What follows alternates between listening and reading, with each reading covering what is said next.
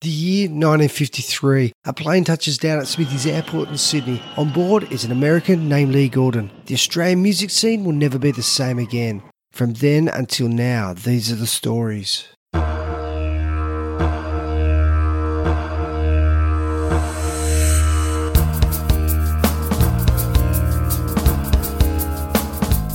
Hey my friends, I've got something to tell you. Hey there, this is Josh Ursom and you're listening to Awesome Aussie Songs. This episode is on the Bee Gees and their song Spicks and Specks. Our special guest in this episode is the legendary Cole Joy and the drummer from Dig Richards and the RJs, Leon Isaacson. We've got some great Bee Gees stories to share with you, as both Cole and Leon spent plenty of time with the Gibb brothers. In fact, Cole Joy holds the distinction of being the man who first discovered the Bee Gees, and as they say in the classics, the rest is history.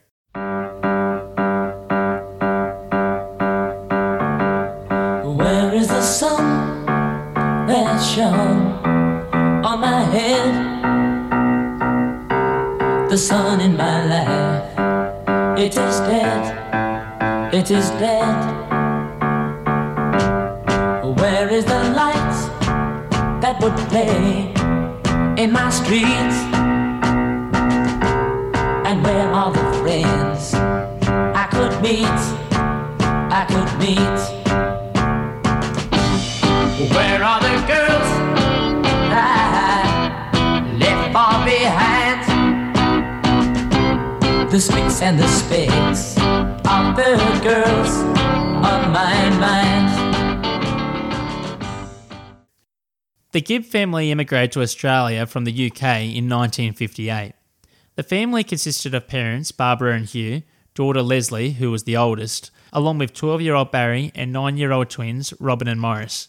Rounding out the family was a 6-month-old baby boy named Andy. Here's some information on Spicks and Specks. The song was written by Barry Gibb and it was recorded in Sydney in July 1966. The recording lineup consisted of Barry on lead and backing vocals, Morris on guitar, piano and bass, and Robin contributed backing vocals. The drummer was Russell Barnsley and trumpeter Jeff Grant was also part of the session. The producer was Nat Kipner, and he also brought in his son Steve to add backing vocals. Steve Kipner would later go on to achieve international fame as a songwriter, churning out masses of huge hits such as Physical for Olivia Newton-John,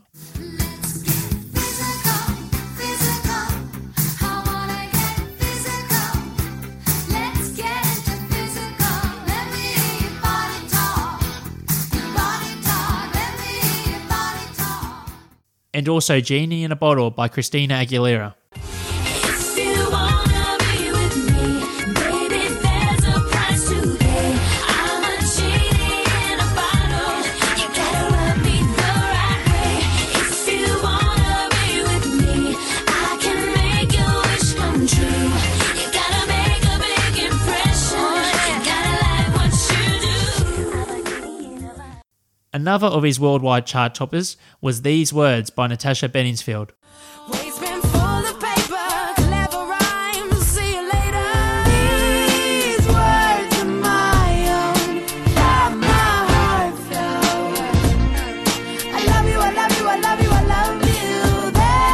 There's no other way to better say I love you, love you. So when you think about it, there was some pretty influential songwriters present in the studio that day. The Bee Gees hadn't had much chart success prior to the release of Spicks and Specks. When it was released in September 1966, the song reached number 4 on the national charts, although it did reach number 1 in both Sydney and Brisbane. The record was the Bee Gees' 12th single to be released, and it was their first real commercial success. However, they were far from unknowns as they were regulars on the biggest TV shows of the day, like Bandstand and 6 O'Clock Rock. They were also popular on the live music scene, especially in Sydney, where several of their earlier singles had already charted. When Spicks and Specks was released internationally in 1967, it reached number 1 in New Zealand, number 3 in the Netherlands, and it also went to number 28 in Germany. The Bee Gees didn't make a fortune out of the sales from Spicks and Specks, although they soon made up for it. In all, the Bee Gees have sold over 220 million singles, albums, videos and DVDs around the world, and they went on to become one of the most successful recording acts of all time. Another milestone they achieved came when they were inducted into the Rock and Roll Hall of Fame in 1997. Okay, that's enough of me. Here's Australian music legend, Cole Joy. Later on, I bought another recorder called a roller recorder, and it ran at 15 inches a second, which was pretty flash, and so we could record the backings, and then we could overdub the vocals over. And I used to leave that at Festival Records, and that was used by O'Keefe and Dig Richards and Nolene Batley and anybody that come through. But when I went on tour, I took it with me. And a couple of occasions was one in Moree, in which I recorded Judy Stone with Jimmy Little playing, I think I played bass badly and Jimmy played guitar and Judy sang My Shoes Keep Walking Back to You. And I took the thing down to the festival. I said, you got to record this girl. She's better than good. And, of course, Judy got onto Festival Records. And the same thing happened was at a party one night, early one morning, actually, I heard these three kids sing, and I said, wow, I've never heard anything like that. The harmonies where the first would go to the third, and the third would go to the fifth, and they just did it normally. And these were 12 and 14 years old. So I said, tomorrow, come down to where I'm working, because it was on the Gold Coast, and we'll record some songs. So we did 4 songs. And I've still got the tape somewhere. I'll find it one day. Where he said, my name is Barry Gibb and I live at 26 Cambridge Avenue, Surfers Paradise. And our first song is Let Me Love You. And they sang 4 songs. And I took those to festival. And eventually we got a recording contract down here, put them on the Chubby Checker show at the stadium. And of course the whole family then moved down to Sydney. And that was Huey and Barbara. That was the mum and dad. And there was Barry, Robin and Morris. And their sister... she was there, and little brother Andy. So that was the Bee Gees, and they stayed at my house, I don't know, 12 months or something before they really got on their feet. And our company managed them. They worked very hard. They do 16 shows a week. Awesome Aussie Songs will soon feature a song from pioneer Australian rockers Dig Richards and the RJs. We were lucky enough to speak with the RJs drummer Leon Isaacson. Leon is one of the true characters of the local music industry. Aside from being a lifelong musician, Leon also co-authored the fantastic book Behind the Rock and Beyond. The book's a great read about the first days of rock and roll in Australia. Anyway, out of our chat with Leon came this great story he told us about hanging around with the Gibb brothers. I feel like we could, if we could just grab a decent song, I mean, something that suited us, we needed a good rock song. I remember Lonnie said, oh, look, come over and see Barry Gibb. He said he writes about 100 songs a week, and they were good mates. And we'd worked with them before, but they were only sort of kids. I tried to get them on at the Manly Pacific, but Robin and Morris were only about 14 or something. They weren't allowed in the joint. Anyway, they were really interested in my home movies, and they wanted to check them out. So I went over with Lonnie and John to their place. I think they had a little house in Lakemba. So the twins were looking at all the movies and saying, and I'm showing them how to do stop motion and all that. And in the meantime, Lonnie saying, look, have you got a song there for the band? Because at the time, we were more famous than the Bee Gees, I suppose. And so, Barry gave me a big reel-to-reel tape that had about 100 songs on it, and I nearly went crazy. But when we were there, he's playing me these songs. It's only words and words. And I go, no, that's no good. But, we need a good rock song, and the lights all went out in my... I said, no, that's no good. He said, well, he got frustrated. He said, well, tell me song off the top 40 that you like, and I'll write a song just like it. So we looked at it and we went, well, Glad all over now. There's a good, feeling.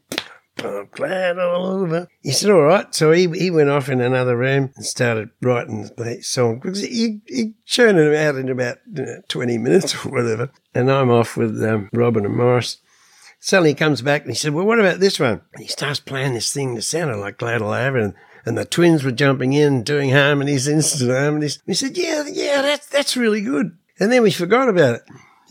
We just went home and then we got a gig somewhere else and we had to go to Cooma or something. And so you probably knocked back a couple of million sellers that day. Yeah, I could really pick a hit, I could really pick a hit. I remember Johnny O'Keefe said, we were at his place at Castle Craig, and he said, now have a listen to this, Leon. And he's going, gee, where's my ring? And I said, it's not much of a rock and roll song, John. He said, you sound like bloody Mario Lanza or something.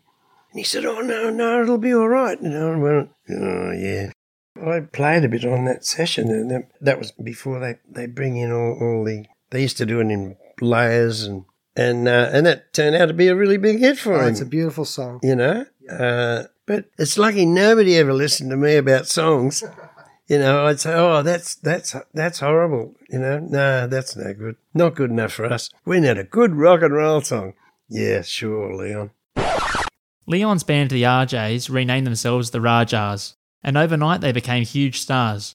For a brief moment, they became known as the Australian Beatles, a tag Barry wanted for the Bee Gees. Oh, I know, because we did a few TV shows, and with Jock and Barry and the boys were there, and he said, "What's this about you guys being Australia's Beatles?" He said, "We were singing Yeah, Yeah, Yeah long before you and the Beatles. We should be Australia's Beatles." And if he thinks about it, thank God he didn't get stuck with it. That's it. Yeah, I know. Yeah. And do you have to pinch yourself sometimes to see that they become one of the greatest selling acts of all time? Yeah, it's just unbelievable. Oh, man, it's not like we always thought, you know, they were pretty talented. And Barry could just churn out the songs. But we had a contract with Festival, and the Bee Gees had a contract with Festival, and then come up to about 66, I think it was. Our contracts they weren't renewed, you know, like we got the sack. Yeah, Festival sucked you both guys on the same day, they couldn't do anything with the Bee Gees, couldn't do anything with the Rajahs. So the Bee Gees gave up in disgust and went to England. And ta-da! Okay, that's enough of the talk. Here's Spicks and Specks by the Bee Gees.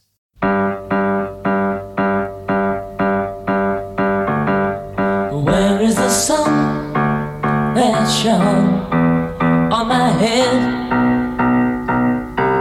The sun in my life, it is dead, it is dead. Where is the light that would play in my streets? And where are the friends I could meet? Where are the girls I left far behind? The Spicks and the Specks are the girls on my mind. Where is the sun that shone on my head? The sun in my life, it is dead, it is dead. Where are the girls that I left far behind? The Spicks and the Specks are the girls on my mind. Where are the girls I left far behind? The Spicks and the Specks are the girls on my mind. Where is the girl I love all along? The girl that I love, she is gone, she is gone.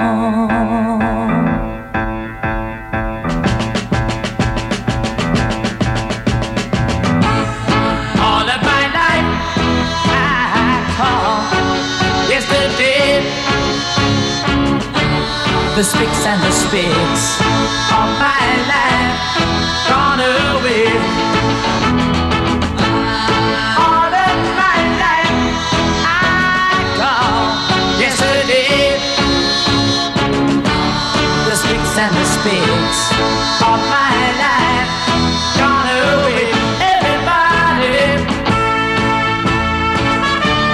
Spicks and Specks.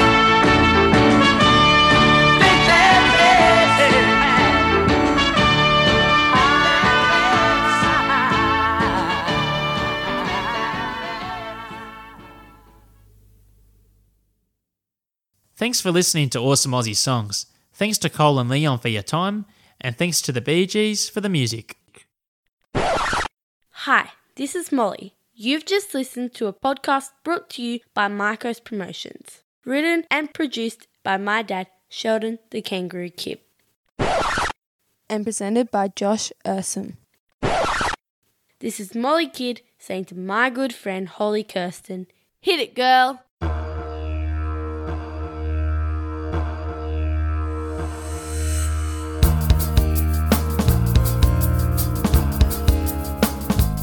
Hey, my friends, I've got something to tell you